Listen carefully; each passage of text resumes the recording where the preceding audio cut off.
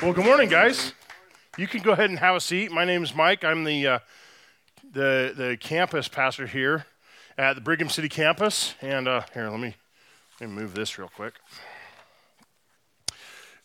Anyway, welcome, guys. Welcome to week one of the Prodigal series. Let's see. Did Tim leave? Oh, it's a barrel, not a garbage can, that we put the Easter candy in. Okay. I'm going to have him write that down like a kid at grade school, write the word on the board, 50 times or something like that. Don't be putting candy in the garbage. Tim, it's a barrel. Okay. Well, good morning, guys. Like I said, this is week one of this Prodigal series, and I'm excited about it. And I want to tell you guys that if you got invited here this morning by a friend or a family member, they did it because they love you. Okay? Your friend knows that God wants a relationship with us and that he'll stop at nothing to get it. And I think that this series it stands to resonate with a lot of us here. And, as I was prepping for this, I was reading something about Ralph Waldo Emerson, who was a famous writer, and Charles Dickens, who's another famous writer. Both of them were quoted as saying that this parable we're going through today is the greatest short story ever told. So that's pretty impressive coming from people, that have that kind of a writing pedigree, I think. And so the next couple of weeks, I was having problems with this earlier, but there we go. The next couple of weeks, we're going to take a look at each character in this parable. First, the prodigal today, the rule breaker in the story, and then we're also going to look at his brother, that's the rule follower, and also we're going to look at the father, who is representing God here. Now, some of us may see ourselves more in the prodigal, more in the rule breaker over here. Some of us may see ourselves more as a rule follower, right? And then some of us may sort of come and see this and hear this message and really relate to the perspective of the father here. But we're going to see, we'll all see how God treats each of us, whether we're more like the rule breaker or like the rule follower here. So today, we're gonna take a look at this famous parable that Jesus is sharing, called the prodigal son. And the main thing, guys, that I want you to get out of this is that if you are far from God, no matter how far from God you are, there's still hope for you. Okay, we can't out-sin God's forgiveness. I want you to pay attention to that. I want you to remember that. We can't out-sin God's forgiveness. But as we get at this, let me kind of define a couple of words here that I've mentioned already so we know what we're talking about. First one is prodigal. Now, when we hear prodigal, or when we think about it in the context of this story, oftentimes we might think of it as like lost, right? And that's not necessarily wrong. The dictionary says spending money or resources freely and recklessly, or wastefully extravagant. Okay, now, we could be wastefully extravagant with our lives, right? And that's very, very similar to being lost. Okay? The second word is parable. Parable means a simple story used to illustrate a moral or a spiritual lesson. Now, Jesus used parables dozens of times throughout the four Gospels, and in fact, he always used parables when teaching publicly. And I think the reason for this is because as people, we love stories, right? We love people's stories. They evoke our emotions, and they help us to understand the context.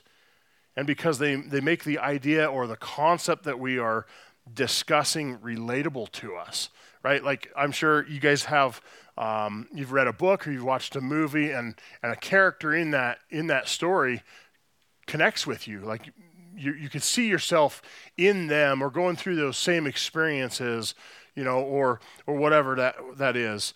For my wife, she says, she sees that when she watches Confessions of a Teenage Drama Queen. That relates to her. Or Mark when he watches Grumpy Old Men, right? Same kind of a thing.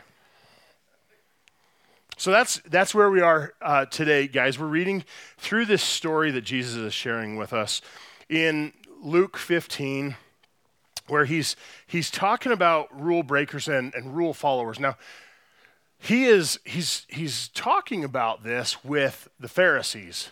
Okay, he's going through. This is actually the third parable he shares in this chapter, but he's speaking to them. They don't care for him. They think that he's associating with the wrong people, and so he's relating these parables to them so that they'll understand. And in Luke 15, it says, to illustrate the point further, Jesus told them this story. A man had 2 sons.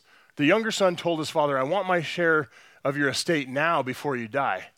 So his father agreed to divide his wealth between his sons. Now, in that Jewish culture there, it's important for us to understand they had these established rules of inheritance that they all understood, right? These were laid out in the first several books of the Bible. When a man in that culture divides his inheritance, he must recognize the rights of his oldest son by giving him a double portion. So he gets twice as much as any of the other sons would get. He's the first son of his father's virility, and as such, he has rights of being the firstborn. Those rights belong to him. Now, the father could assign those assets before he dies, like this son's going to get those cows and this son's going to get, the family farm and, whatever, before he dies. He can divide that up and assign that. But the profits from those assets were still legally the dad's until the time of his death. But in this situation, the younger son, when he gets it, he sells these assets. So we got to understand that these assets were the father's income stream. Okay, so if you imagine a privately owned, a construction company here, family-owned construction company, and it's successful, and the son knows that at some point he's going to take over the family business, and he'll be the CEO and the owner of it, and that sort of thing. But as for right now, while dad owns it, this is how he lives and how he pays his bills, right? But then one day the son decides that he's going to up and sell the family business, and so he sells the backhoe, and he sells the flatbed truck and the generators and the drills and the hammers and all of the tools. He sells them all, and then all of a sudden, dad's got no way to survive, right? He's got no income stream. So this decision that this younger son makes here, this is really like going in and just stealing 1/3 of the dad's nest egg, his retirement nest egg, right? And remember that back in that culture, back at that time, there's no Social Security, there's no government welfare program or anything like that. Family was responsible for taking care of family. And so really to understand this, let's take a second and just to understand how wrong this is in this culture. Let's look at this passage here in Deuteronomy 21, because dishonoring your father isn't just a bad thing. It's not just frowned upon. This is a serious crime, okay? It says in Deuteronomy 21, verse 18, it says, suppose a man has a stubborn and rebellious son who will not obey his father or mother, even though they discipline him. In such a case, the father and mother must take the son to the elders as they hold court at the town gate. The parents must say to the elders, this son of ours is stubborn and rebellious and refuses to obey. He's a glutton and a drunkard. Pay attention to this part. Then all the men of his town must stone him to death. Now, it's not. I don't have it up here on this slide, but the next sentence says, in this way you will purge this evil from among you, and all Israel will hear about it and be afraid. I think this is curious. I mentioned earlier that this was Jesus is talking to the Pharisees, right? This parable that we're studying today, as he's talking with those Pharisees, it's really interesting because one of the problems that that they have with him is that they think that he's a glutton and a drunkard because of who he hangs out with, right? Because he hangs out with tax collectors and the notorious sinners. So when we look at the son's request here to get that money before he's supposed to, when we look at that through the lens of this cultural standard of honoring your father and not disrespecting him, we see that this is really like him coming and saying, "Dad, I wish you were dead already," right? Or saying like, you are in the way of me living this reckless life according to my rules. Well, that's what the definition of sin is in the Bible, when we live our lives according to the way that we want rather than doing things God's way. So, let's take a look at some lessons for rule breakers here, and I think that the seriousness of this passage that we just went through really demonstrates why this is an important topic. And the first lesson for rule breakers is this: the farther you wander, the further away you'll be. Well, that's pretty obvious, right? Like, that doesn't take a genius to understand that, but still, sometimes, guys, we know that we've made a bad decision, and we continue in the wrong direction anyway, right? Your mom used to say, "Don't cut your nose off to spite your face." Same kind of thing, right? We know that this is a bad decision, and we continue on. Now, years ago, when I was a sheriff's deputy, I was out patrolling the west deserts of Utah out here, way out here on the Pilot Mountain Range. It's very, very remote out here. And I start driving up this old mining road that I've never been on the Pilot Mountains, right there on the Nevada state line. And I get to the top. This road's already pretty rough. And I get to the top, and as I crest over the top, there's been this rainstorm that's come through, and it's washed out great big sections of what road is even there. And I decide I want to go see how far I can go down this road. And I start down it, and I've got red flags in my brain and alarm bells going, "Hey, Mike, don't do this. This is a stupid decision."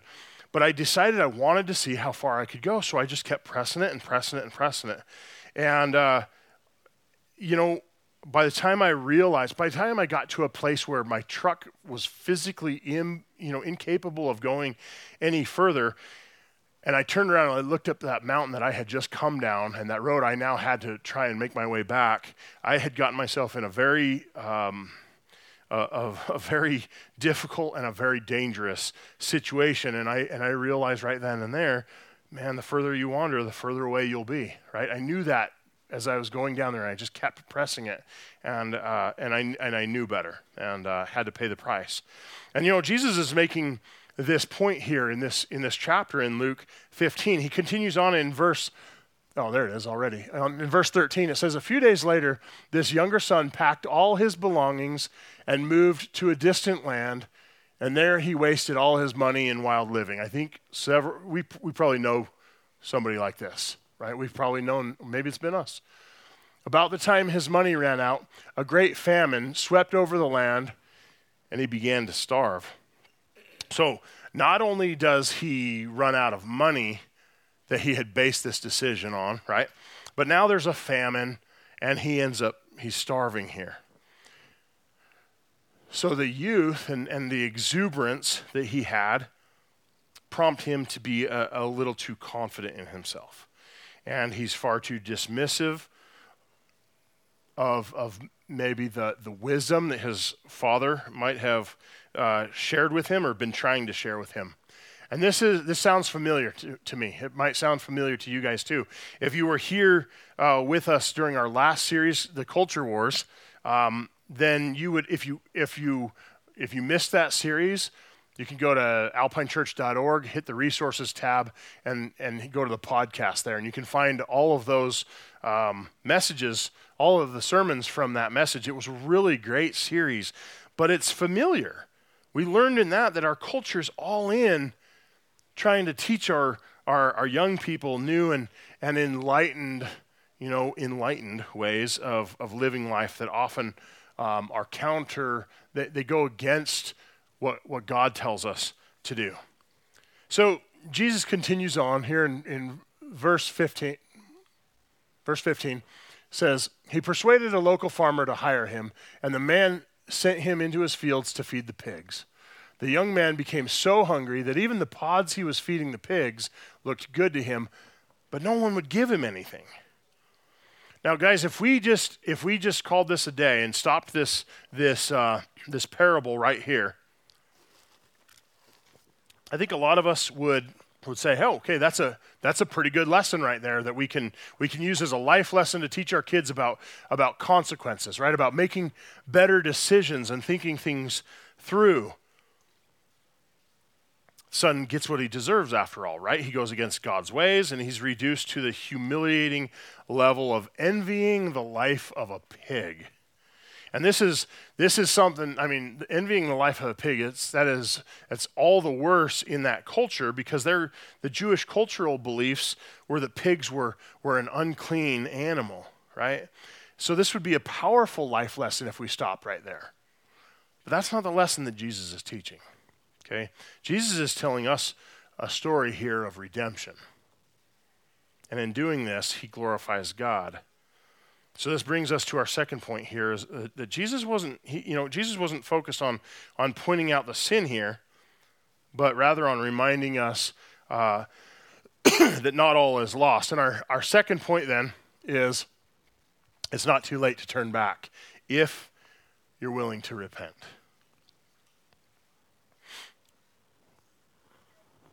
When he finally came to his senses, he said to himself, at home, even the hired servants have food enough to spare, and here I am dying of hunger.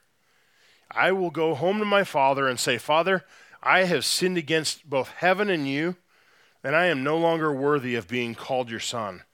Please take me on as a hired servant.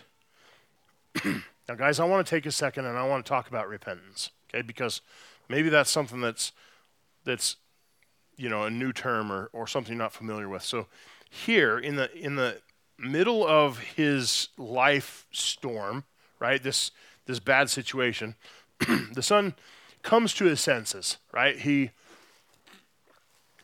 It finally clicks with him. Just how far he's gone from home. Just how wrong he has allowed his life to get. He's having this existential moment where he's just kind of like, he's just looking at his life around him, and he's like, are you kidding me? Like, what's going on here? What am I doing here? I'm starving to death. And at home, Dad would never let this happen. There was resources there. I wouldn't be starving to death at home. And he decides, I have to go back, and I have to admit what I have done was wrong. But guys, I know that, for many of us, this is hard, right? Because inside of us, we have this sort of natural pridefulness. Even when we know that we've done wrong, a lot of us, guys, we don't want to admit it. And that's a dangerous place to be, right? It's destructive and it's lonely there. But don't you think that it's true that sometimes we have to really hit rock bottom before we can come to our senses? The son, he knows that, right? He gets it. He's at that place. He knows that he's blown it. He knows that he's disrespected his father. He knows that he has dishonored his family name. He knows that he has no chance of that great life that he's envisioned for himself, or that his father was trying to build for him. But as he sits there and he considers this, he also recognizes that even his father's servants have it better than his life living among pigs. So he decides it's better to go back, tuck his tail between his legs, and go back and just humbly ask his father to take him on as a hired hand, right? See, the key here, guys, is that the son, he has a heart of repentance.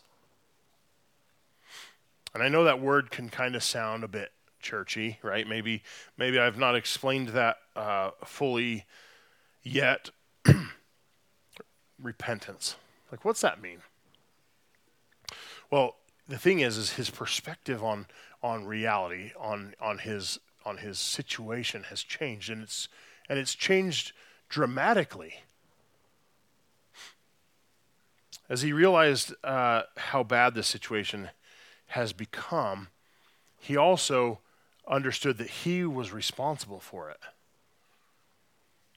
And he thinks back, and he considers and he thinks back about his father's goodness and realizes that there might be a chance that his dad would take him back as a servant. So instead of fleeing as far as he can go, instead of continuing on that washed out, rocky, terrible road that he's on, instead he changes course, guys, and he heads for home.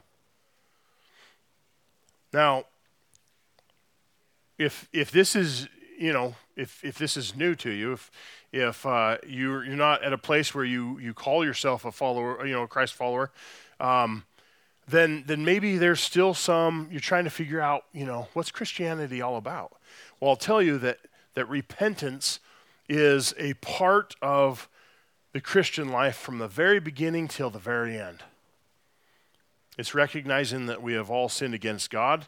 The Bible tells us that in a couple of places, that we've all sinned against God.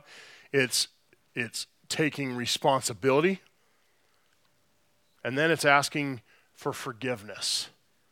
And then, on top of that, it's changing the way that we live through the power of the Holy Spirit. Sin, guys, I told you at the very beginning, sin is going our way, right? Repentance is turning back to God and going his way instead. And this might be the most important thing that you've ever heard in your life up to this point, but I want you guys to pay attention. As long as you have breath in your lungs, it's never too late to turn back to God. Now, Paul writes this letter to the Romans, right? The book of Romans here. And this passage just jumps out to me. As a pastor, it resonates with me, right? I can imagine the passion, maybe the tears that Paul wrote behind, that were behind his writing this to the Romans, to people that he loves, that he wants to help. And he says, "Don't you see how wonderfully kind, tolerant, and patient God is with you? Does this mean nothing to you? Can't you see that this kindness is intended to turn you from your sin?"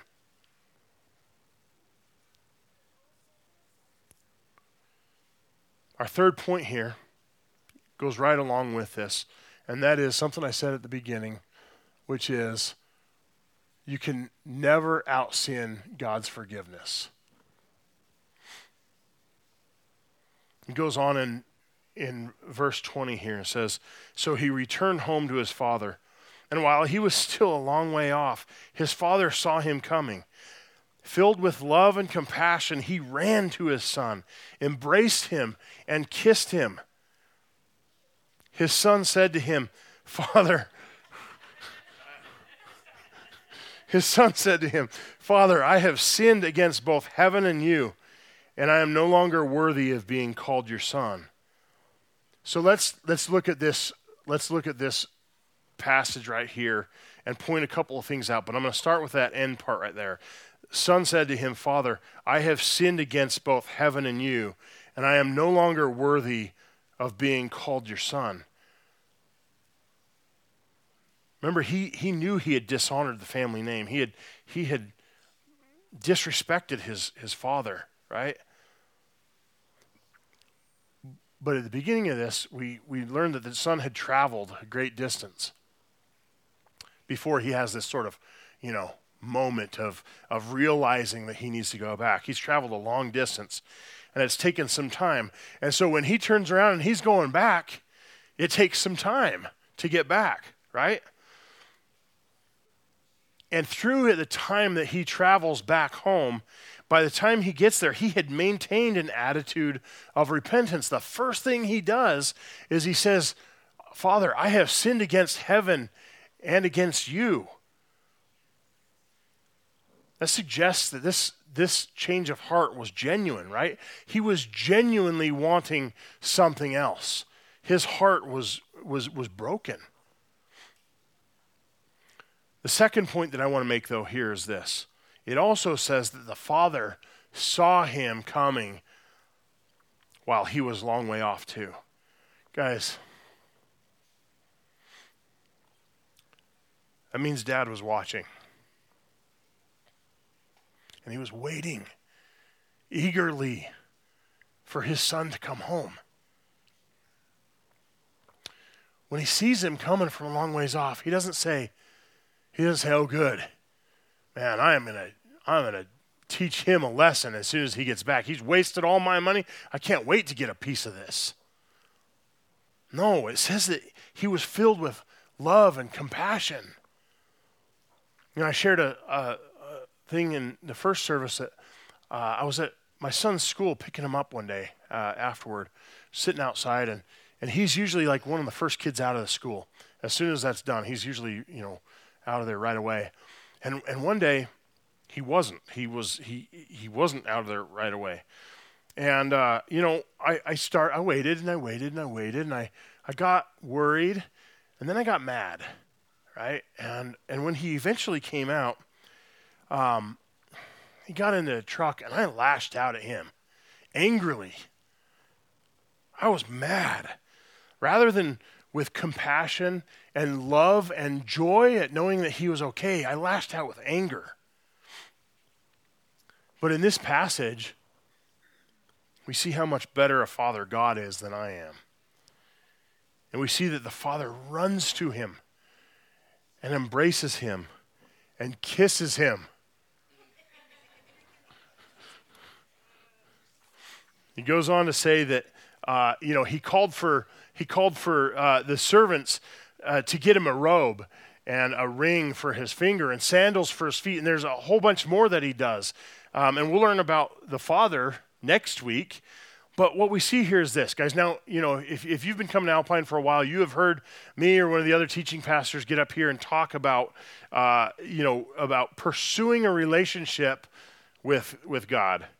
And the son, as soon as he turned around and was headed home, he's pursuing a relationship with his father, and he knew it was going to be better than the life that he was fleeing. But all the while, the father was pursuing him even more. And God is pursuing you.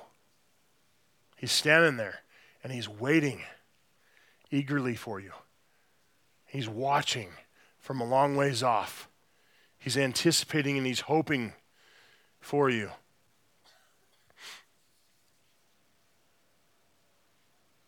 He wants you to return to him, guys. He has so much better an existence for us than anything we could plan out or imagine for ourselves. See, he loves us and he cares for us while we are far off, going our way, instead of following him and following his ways. And so he made a way for us to be reunited with him in closer relationship with him. God proved this through sending his son Jesus pay our sins on the cross and make a way for us to be in perfect relationship with him. The good news, guys, is that no matter how far you are from God, no matter how much sin you have piled up, God's right there. Now I know, it's our nature. You think that works for everybody else in this room, but you have a deep, dark secret, right? We've all got deep, dark secrets, guys. No matter how much sin you've piled up, God is right there. He's pursuing you. And he's inviting you into a relationship with him through his son, Jesus. And, at the beginning, I mentioned this, that prodigal means spending money or resources freely and recklessly and being wastefully extravagant. But guys, this isn't just about money, right? If you look honestly at your life, if you are wastefully extravagant with the resource of your life, if you're far from God, no matter how far, there's still hope for you guys. And we can never out-sin God's forgiveness. You guys pray with me? Lord God, I thank you for the unfathomable depths of your forgiveness for us. Lord, as a fallible man, I know that I've got a list of sins that I've committed in my life, and it seems daunting to think that could be forgiven. But Lord, we read in your word that you're faithful and just, and that you do forgive. And so, Lord, I just ask that you help anybody who's hearing this message today, and maybe they're looking at that list of sins from their life, and maybe they're thinking that they're the one person that this doesn't work for. And Lord, I just ask that you would help them to be open to considering this, to learning more about this, that this wouldn't be a lesson that they hear and then they dismiss, but that this would resonate with them, that it would bounce around in their mind for the rest of the week, and that they wouldn't be able to forget about this, and that they would know that you are standing there waiting and watching eagerly for them to turn back and to come back home.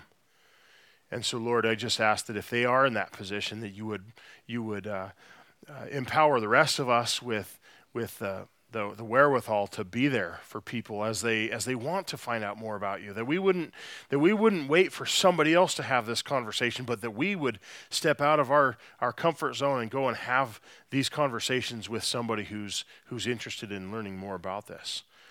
Somebody that wants to learn more about your unfathomable forgiveness. Lord, we love you, and we are so grateful that you want this right relationship with us, and that you sent your Son to give us that opportunity. Lord, we love you, and we say this in Jesus' name. Amen.